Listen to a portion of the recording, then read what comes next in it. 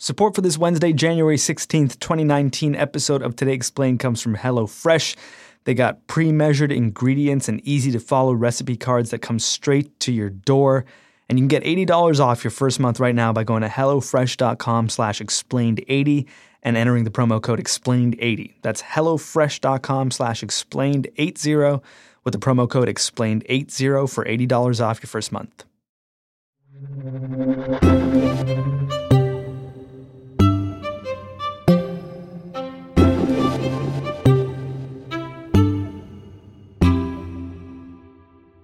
The Supreme Court of the United States belongs to the part of the government that isn't shut down right now. The reason you're not hearing much about it is because most of the cases it's hearing are the imposition of an access easement.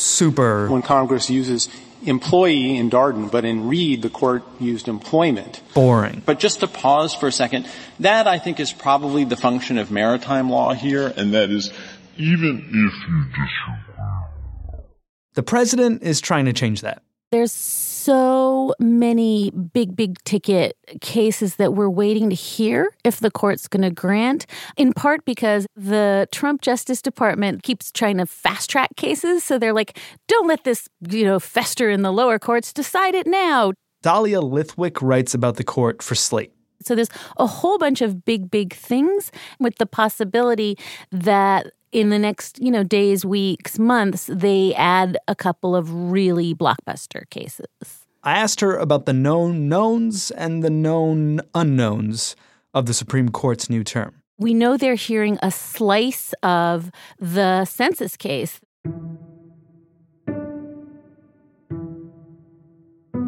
Just the very brief recitation of the facts is that the Commerce Secretary, Wilbur Ross, adds the citizenship question to the census for 2020 over objections even within the government. There hasn't been a citizenship question on the census since 1950. And I think there's very good data that those kinds of questions will depress the count, and that has all sorts of implications for funding and for districting. So it's a big, huge deal. This week, Judge Jesse Furman in New York ordered it stopped. His order wasn't about big constitutional claims. It was really just the way it got done. He said that the way this decision was made was a, quote, egregious violation of what's called the Administrative Procedures Act. That's basically just a law that says this is how you do stuff. There's a law that says if you have a way to collect data through your own administrative records, you don't ask the citizens about it. And I should add, this is a TikTok as well, because if it's not done by this summer, the question cannot go on. There's actually a kind of a sell-by date on this, where if some court hasn't made a final determination, this kind of goes away because it literally logistically cannot be done if it's not done this summer.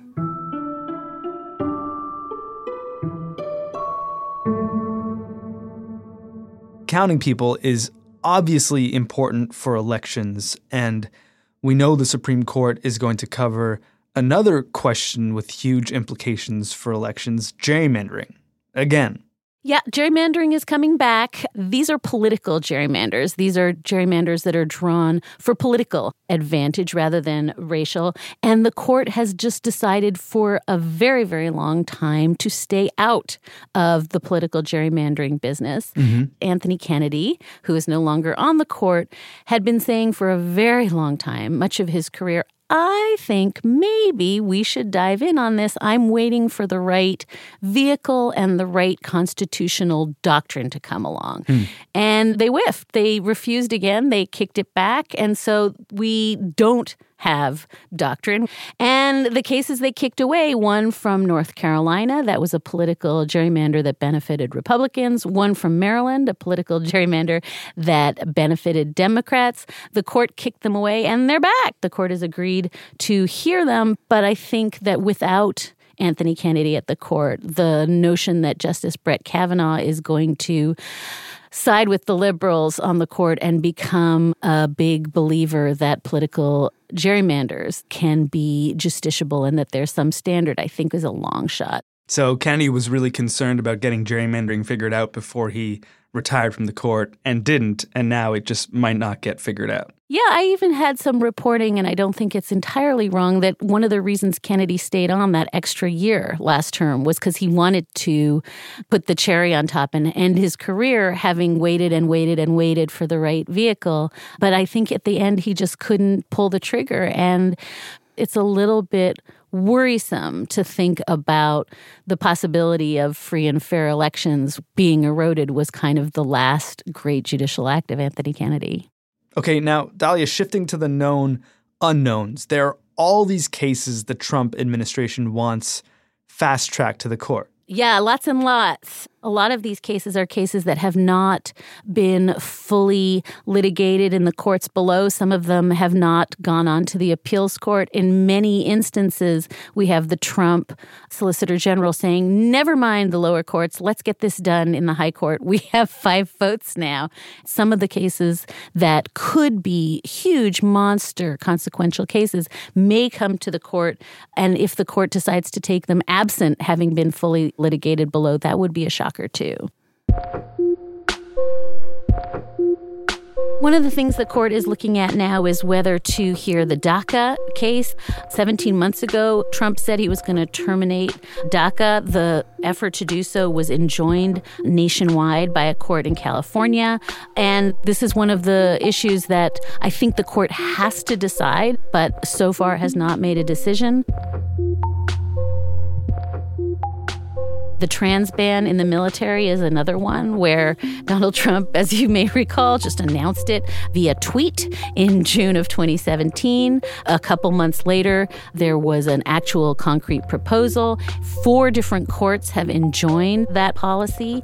Just this month, the D.C. Circuit Court of Appeal actually reversed one of those injunctions and said that trans ban could go into effect. That's pending at the Supreme Court. It's another one of those cases that the Solicitor General had sort of leapfrogged to the Supreme Court last fall.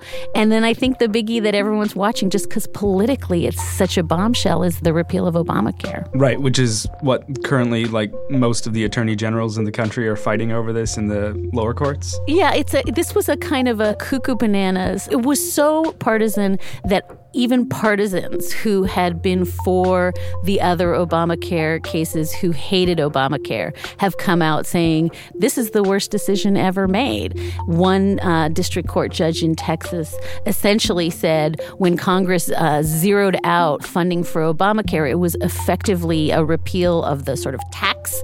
And since it's not a tax, the entire statute falls.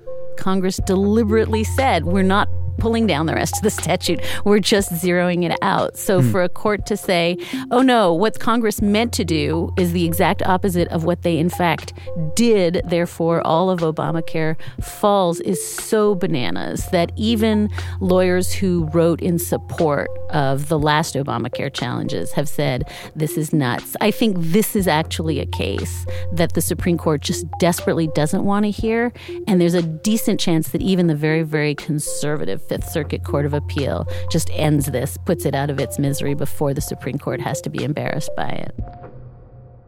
And I'm sure one of the reasons the Supreme Court doesn't want to deal with this again is because the last time it had to, it was pretty divisive and tough, and Roberts had to swing to the left a little bit to break a tie, right? I mean, Roberts has now voted with the, quote, liberals on the court twice in these Obamacare cases. It's the cardinal sin for which the conservative legal establishment and certainly Donald Trump are never going to forgive him. And if you look carefully at King versus Burwell, which is the last iteration of the Obamacare challenges at the court, Chief Justice Roberts wasn't even reluctant when he said go away. He more or less said in his majority opinion, don't bring your cockamamie theories to me and ask me to carry water for you. You know, I'm a movement conservative with the rest of you, but I'm not nuts. Nothing, by the way, that I just said is verbatim from the opinion. I should be nobody should be looking for the footnote cockamamie. But I think that the gist of his opinion in that case was like, I get it, you hate Obamacare, I hate Obamacare, but don't bring me nutty doctrine. And this one is vastly nuttier than the last one. So I think you're quite right. It does focus attention back on John Roberts, who's seen to have defected from the party line on the other Obamacare challenges. And I don't think he wants to be the guy who again says, if you're going to bring down Obamacare, do it in a way that doesn't embarrass the court.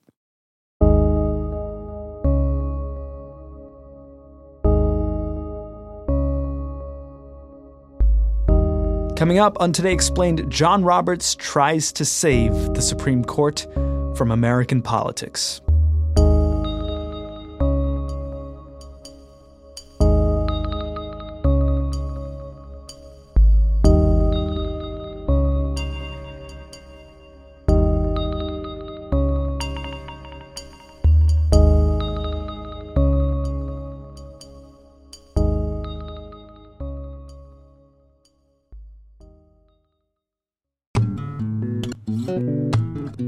When steak met potatoes and cream kale with peppercorn sauce. When cooking a date night dinner for a loved one or indulging in some personal TLC, it's best to keep it simple, Cupid. You're more likely to impress by showing off your mastery of the classics than by breaking out the brulee blowtorch and nearly setting something on fire. So, say I love you with a meal that never fails to please. Steak and potatoes with creamed veggies and peppercorn sauce. Call it steak au poivre if you want to get fancy. Support for the show today comes from HelloFresh. You can make their recipes in under 30 minutes. They only involve 1 or 2 pots or pans and minimal cleanup. You can get $80 off your first month of the service by going to HelloFresh.com/explained80 and entering the promo code explained80. That's HelloFresh.com/explained80 with the promo code explained80 for $80 off your first month.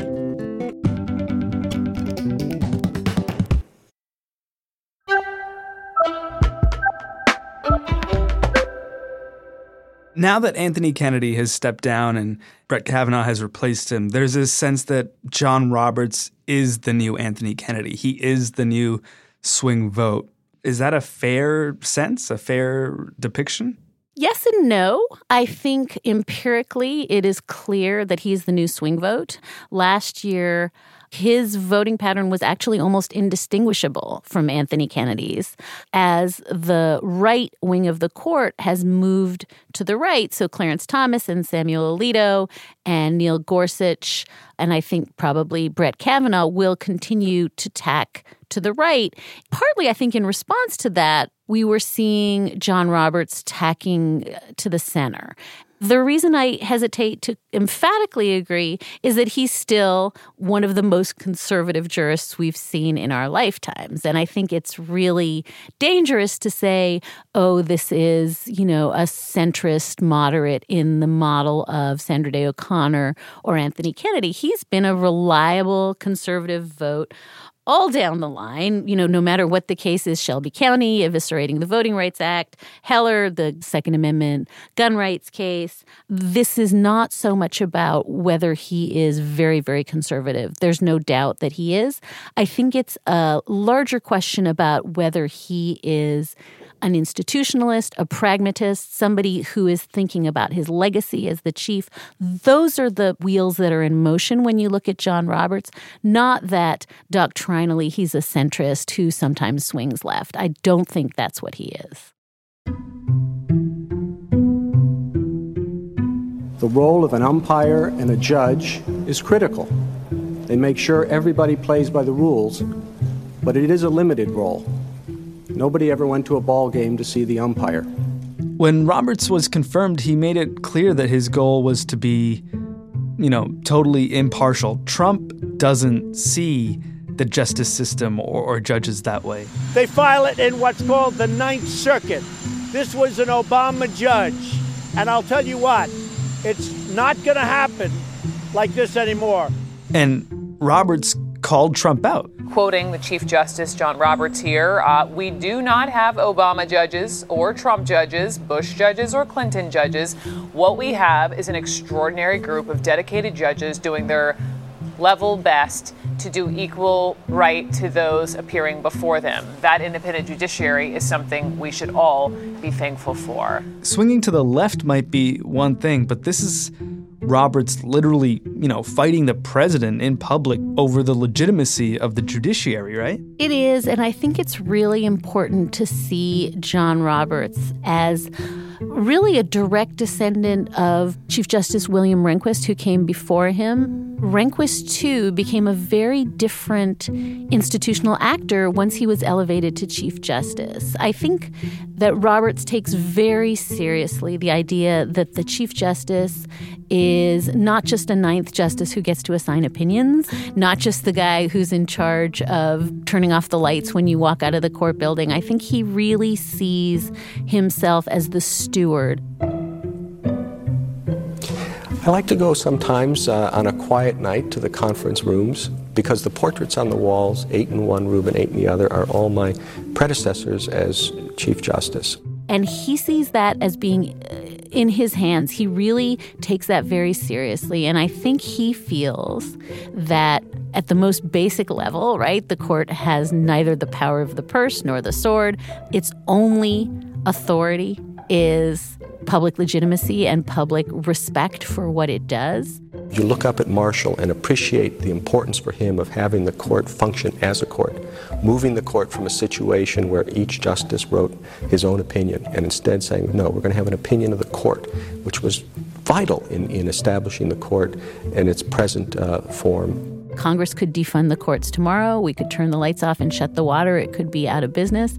John Roberts, I think, lies awake at night worrying about that. And so when the court suffers a massive black eye, the way it did over, the Merrick Garland controversy, definitely the way it did this fall over Brett Kavanaugh, it's John Roberts who takes a hit. He really struggles to get people to be mollified into believing, no, this is not a political partisan institution. And so he'd never responded to Donald Trump delegitimizing the court for years, including, times when Donald Trump went after individual judges by name. He responded this time, I think, in part because he really does feel like he needs to keep telling this story to the American public that, justices are neutral umpires, they're oracles. The better question is whether he tells himself that story at night. I think, does he really believe it? All the data suggests that judges are political. But I think it's incredibly important for him to keep putting forth that story of there's no Obama judges, there's no Trump judges. We all just put the law first because the only way to get the public back online is to keep telling that story. Is the balls and strikes and umpire, is that ideal? Is that only true for the person who sits in the middle, for the one justice at any given time? It's such an interesting problem. I always paraphrase a book by Keith Bybee. I think it's something like all judges are political except for when they aren't. The tension you're describing is the tension that, we all have to hold in our heads, which is social scientists are definitive about the fact that, conservative judges are conservative and liberal judges are liberal. They are creatures of the political environments in which they are raised more and more, whether they're raised in the hothouse of the Federalist Society sort of family or the American Constitution Society. They are political actors. And when they get on the court, they act politically. And it's, I think, more and more the case that judges are on a team, whether they choose to admit it or not. And more the case that there is no center, there is no real swing at the court the way there was for most of history. And as we look forward to immigration and gerrymandering and the citizenship question and Obamacare and the transgender military ban, these hugely divisive issues that are heading to the court in the next few months, what does it mean that this conservative Chief Justice, who historically has voted conservatively but has shown occasionally, the capacity to swing to the left a little bit, what does it mean that he is the new person sitting in the middle?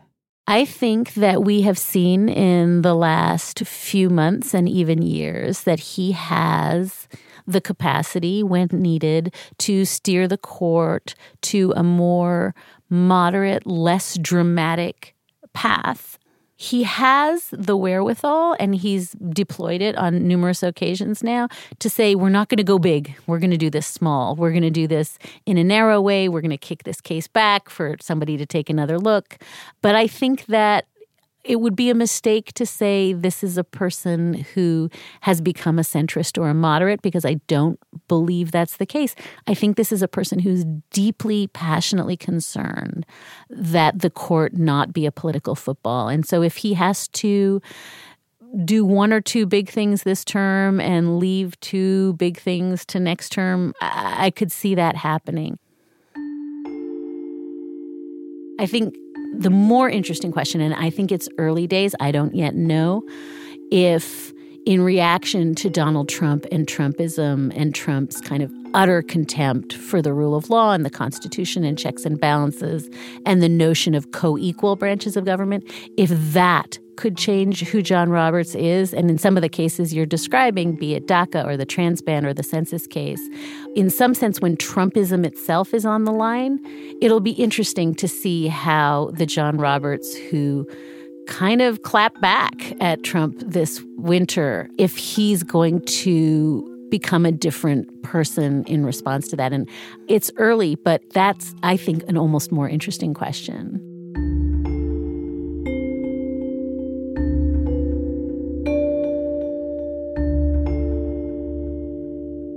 Dahlia Lithwick hosts the Amicus podcast for Slate. It's about the Supreme Court of the United States. I'm Sean Rameswaram. This is Today Explained.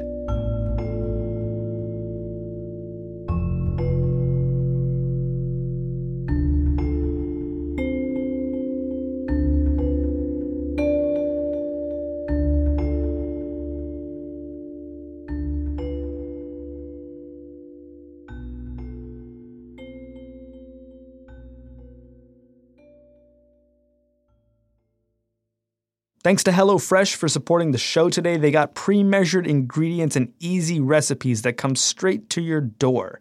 And you can get $80 off your first month by going to HelloFresh.com/explained80 and entering the promo code explained80. That's HelloFresh.com/explained80 with the promo code explained80 for $80 off your first month.